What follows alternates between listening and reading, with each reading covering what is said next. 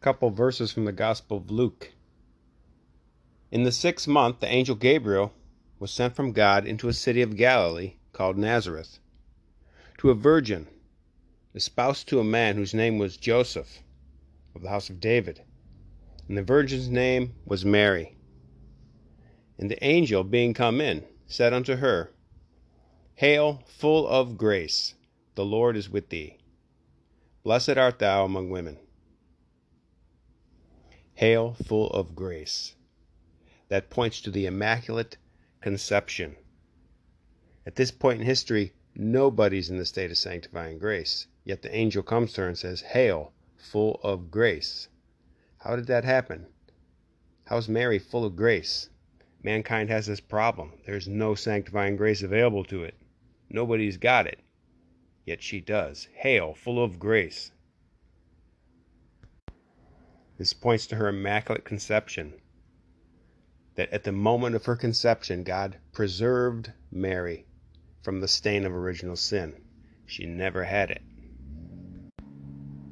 Conceived in sanctifying grace. The Immaculate Conception.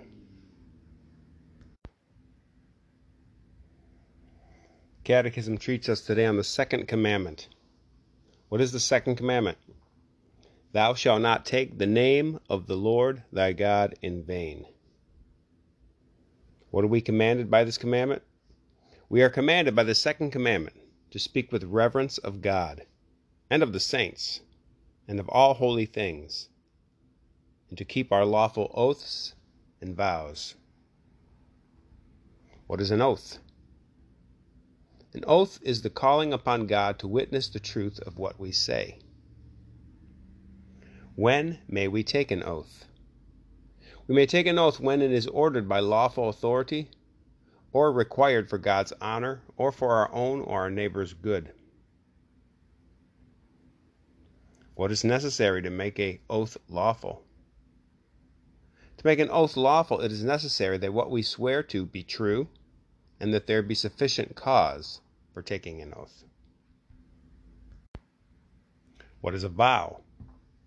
A vow is a deliberate promise made to God to do something that is pleasing to Him. Is it a sin not to fulfill our vows?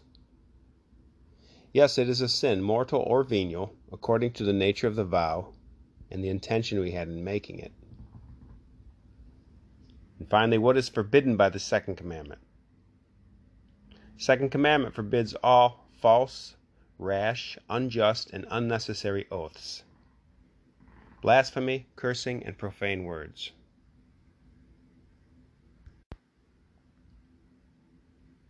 Latin word of the day, Panem, Nostrum, Cotidianum, de Nobis Hodie. Panem means bread. Give us this day our daily bread. In this petition, we're asking God for everything we need for the benefit of our souls and for the benefit of our bodies. Give us this day our daily bread.